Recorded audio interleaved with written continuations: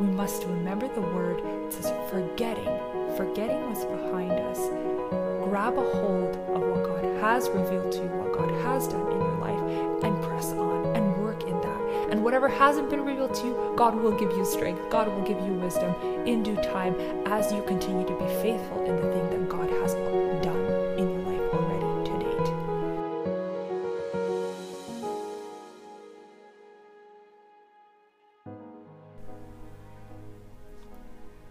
Hey guys, thanks for tuning in to this episode of Think at the Well.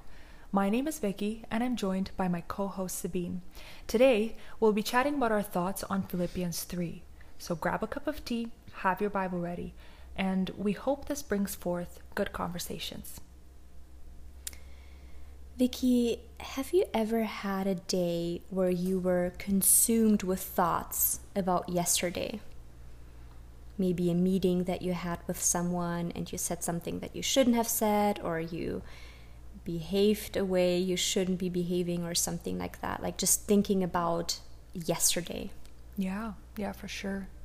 I mean, there's so many times, right? Even when you leave a meeting or leave a conversation and you're just like, wow, this could have went totally different than you expected.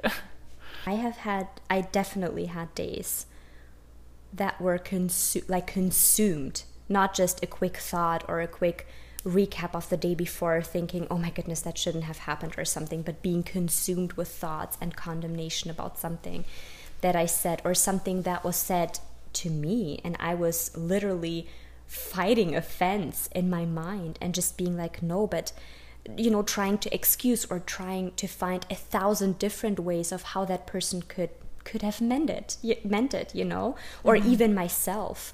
Thinking, oh my goodness, how am I going to excuse this now? What if people think this or people say that or blah, blah, blah, Yeah. But I think, I'm sure that every one of us had that at least once in their lifetime where they were thinking excessively about yesterday or the day before yesterday, about a day in their life that absolutely went not the way that it was supposed to. Yeah. And I find it so encouraging what I have read in Philippians 3, actually a couple weeks ago, which is strange, and it came up to my mind again today, from verses 12 to 16. And I'm just going to read it. We'll just take a couple minutes to read through that. I hope you have your Bibles ready. I'm reading from a New King James, from the New King James Version.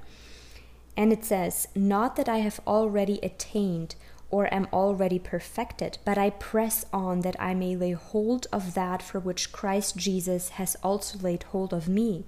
Brethren, I do not count myself to have apprehended, but one thing I do, forgetting those things which are behind and reaching forward to those things which are ahead, I press toward the goal for the prize of the upward call of God in Christ Jesus. Therefore, let us, as many as are mature, have this mind, and if in anything you think otherwise, God will reveal even this to you. Nevertheless, to the degree that we have already attained, let us walk by the same rule. Let us be of the same mind. And I find that so beautiful because Paul, the Apostle Paul, says, guys, to the Philippians, I am not perfect and I am not claiming to be perfect, but I have learned to put away what was yesterday. Here in verse 13, he says, Brethren, I do not count myself to have apprehended, but one thing I do, forgetting those things which are behind. And that doesn't mean like literally forgetting, not repenting of things that we have done wrong. That's not at all what he's saying, right? He's a repentance preacher, as are all the other apostles, as is the gospel itself. But basically moving forward, and he says that twice or three times in that small passage, that he presses on, he presses forward. Have you ever had an experience with witnessing to someone and it went completely sideways, that person thought you're a psycho or something, and you're like, oh my goodness? Yeah, I don't think I've gotten to that point, but I've definitely gotten where I'm like in the middle of saying something and I'm like, oh, this is getting into deep waters, oh, this is going to get misunderstood, and you just kind of like slow down and backtrack a little bit, you know, and sort of try and correct what you're saying for them to get it across properly. I feel like, yes, there is a part that is, you know, that he's saying like, okay, we're going to grab hold of what Christ is offering to us, and forget the past and move forward and stuff like that. And like you said, it's not like you forget, like it erases out of your mind, you know, but you move forward, and you're saying like, yesterday isn't going to define me. I may have messed up, or I may have done it wrong, but you can move forward, and by the grace of God, like correct the wrongs or correct the things. Like, say for example, I feel like these kind of questions more often come up where somebody's like, hey, you know, I messed up here. I think I might have offended someone with this. Like, what should I do? Or like, hey, you know, this conversation didn't go as planned or whatever. Like, how would you deal with this? You know, and people kind of ask me that. And my first thought is always like, honesty is the best policy, you know, in this case. And to say like, hey, I said these things. I'm so sorry if it came across wrong. My intent was this. Or, hey, that actually did come off rude. I was in the flare of the moment. I'm so sorry. Can you forgive me? Like, I'm trying to work on myself and address those things, you know, and not like sort of brush it off. Like, I think we do have to be mature enough to be able to have these kind of conversations and be able to actually go back to the wrongs and the people that we, you know, offend, or I don't know if offend is the right word, but and to correct them. But I mean, there's always room for improvement in that. Yeah, for sure. The Bible, you see that over and over again, that even Jesus teaches that we have to live in peace with one another, right? And I agree with you that if even if somebody said something to you and you were slightly offended by it, I'm not sure if I, as the offended party, would you bring that up? Like, just straight question, would you bring it up? I say something to you, okay, not us, we are too close. Yes. We do say stuff like that. We do address basically everything that goes wrong or right. But if somebody that you're not super close with offends you, like seriously offends you with something, are you addressing it, or are you trying to pray over it and focus on God and try to let God work on your side of things? Because might be something in your life that's not straight, or maybe that person addressed something that truly is the way he or she addressed it, and it just hurts you to hear that or something. Deep waters, guys. Yeah. I do think that I would, if I felt hurt about something that somebody said, I do think that I would at least try and give the benefit of the doubt to someone, and try and rationalize it in my head, like, oh, obviously, like, this person loves me, they don't mean it this way, like, I may have misunderstood. And if in my mind or in my heart or in the situation, I can't rationalize it, and I can't be like, oh, like, obviously they didn't mean to hurt me. If I can't rationalize, then I would address and be like, hey, the way this came across, like, I'm not really sure I understand where this is coming from. Like, can we chat about this or whatever? I feel like I would address it if I can't rationalize it. But I think you bring a really good point about coming to God with it and being like, oh, is this actually like a thing that God is pointing out in my life, and I just haven't noticed it, and this person is bringing it to light, and I'm hating the fact that they're bringing it to light, so I feel all of a sudden hurt about it. So that is a really good point that you're bringing up with coming to the Lord and being like, oh God, you know, please shine your light into my heart to see if this is a pattern in my life, and if this is something that I actually do need to like uproot and address, you know? What about you? Like, what is your approach to an offense, or not even offense, but you know, like difficult conversations, I guess? Yeah, there is a very specific incident comes to mind where a really good friend of mine, we love each other. It's not that we would be hiding, and I know that she would never want to hurt me and I would never want to hurt her, but there was a conversation where something was being said that actually, it not really offended me. I shouldn't say that I was offended, but I was irritated. Yeah, I feel like offense is like such a harsh word. Exactly. Where it's like, oh, if you're offended, you're immature in faith or something. You know, that's not how we really mean it this way. Yeah. I was more irritated at that. You know, not really. I didn't really know what to put that in at that time. Yeah. And so I did pray about it, and turns out that while I was praying and addressing that, and not even like on my knees praying for half an hour, but even while I am doing stuff, you know, changing diapers, cleaning my kitchen, cooking, I'm in constant conversation with God in my mind, asking those questions and telling him. And then I would go on my knees and pray about it because it was gripping me, you know? And it was such a minor little thing. It wasn't even worth bringing up, really not. But it was amazing how God opened up that really deep, dark spot in my heart, explaining to me why I was irritated by what was being said. And I was mind blown. And so in my heart, I repented.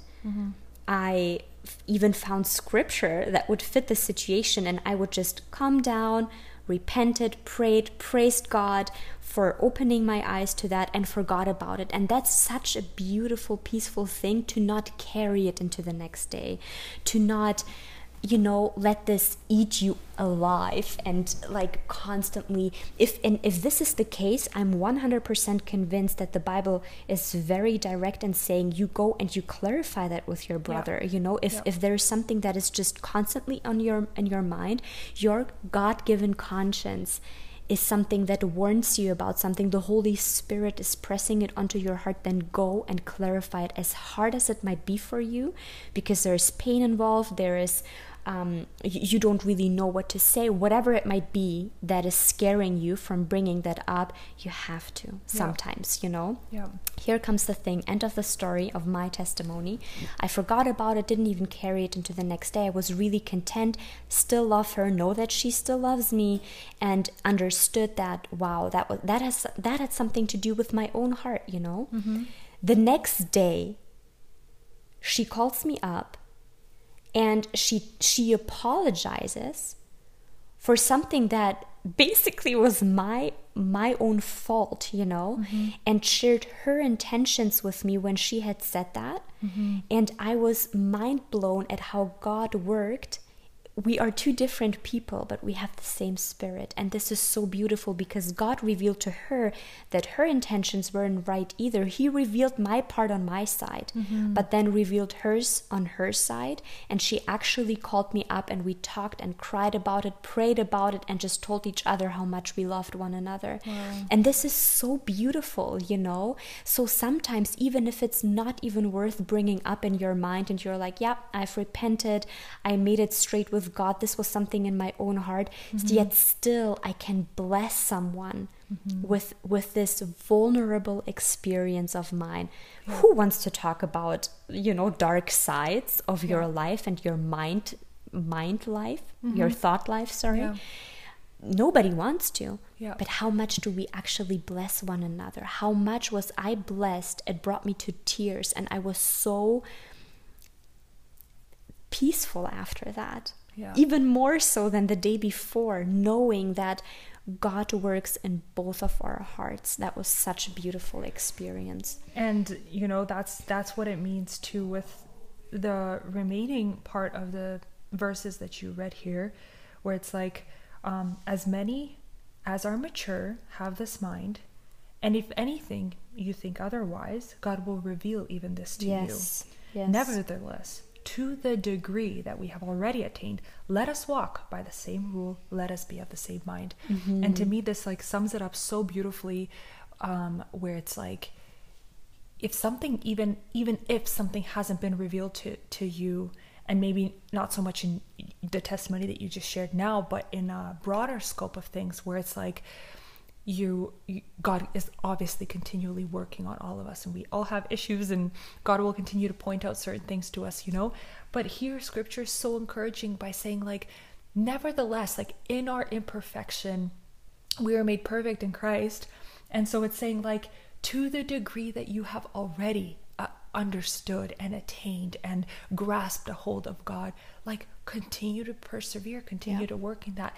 And that is so encouraging to me, because I feel like oftentimes, in our weaknesses and in our struggles, we are so like in despair, like how can I even come to God? How can I even, like, man, I continue to mess up, or I continue to just like veer off the path, and God is like forgetting, or Jesus, Paul in this is saying, forgetting the things, move forward and live out at least the things that have been revealed to you. Continue to persevere, continue to work in that.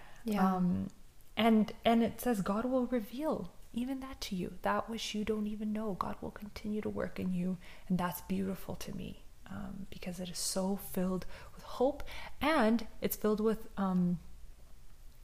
infinity. I don't know if this is a word, but like, it is so fascinating to think how infinite God is. That there is no depth, there is no height, there is no limit to all of the things that God has prepared for us. And so we can continue to strive, and that's beautiful, right? It's infinite. Absolutely. And what I really take out of these verses, and what you have shared, is just so true and so beautiful. But then in combination with a couple verses that come before that, of Paul saying that he forgets, right? And he presses on. This is so beautiful. You might be in a situation right now where you feel like there's no hope anymore, or you're such a hopeless case, or you are depressed, or whatever it might be. You might not even recognize it. But the Bible promises, with Jesus Christ there is joy. And I am not saying that you cannot go through seasons that are depressing, or through situations that are super hard, or anything like that. But press on, press on. There are so many fathers of the faith, that have been so strong in their walk and so faithful in their walk, yet still there were little mistakes. Even with Abraham, could he not have told Sarah, no, I'm not doing that? God has promised us to have a son. You and I will have a son. I'm not sleeping with your servant. That's not happening. No, he still did it, but yet still he was a friend of God, and he was faithful. Let us not talk about David and all the others, right? But here Paul so clearly says, press on. The devil often tries to pull us down with, oh, you want to share that testimony? Oh, have you forgotten that you lied yesterday? Exactly. Have you forgotten that you did this and that you said these things yesterday? Have you forgotten how bad of a person you are? Yes, people, we all know that we are sinners. Even with Christ, we still live in a sinful body, and we sin. This is not an apology to sin, but not an excuse to sin, exactly. But we press on, and we repent, and we move forward. We move forward, and we move forward. And so this is our blessing for you guys too. Well, one more thought in that is, you really, really struck a chord there, saying, oftentimes people will use, or the devil will allow us to use our past as an excuse not to be used by God today. And I feel like that is such a big thing I want to underline, is this opportunity that God gives us literally, probably every single day, not probably, literally every single day, to share some sort of action of God in our life with someone. whether it be through social media, through a phone call. Shoot, write a letter if you need to someone, tell someone on the streets, at the grocery store, stop someone at the light. Like, God gives us literally an opportunity every single day to share something that God is doing in our life, that testimony of God's living, working power in our life.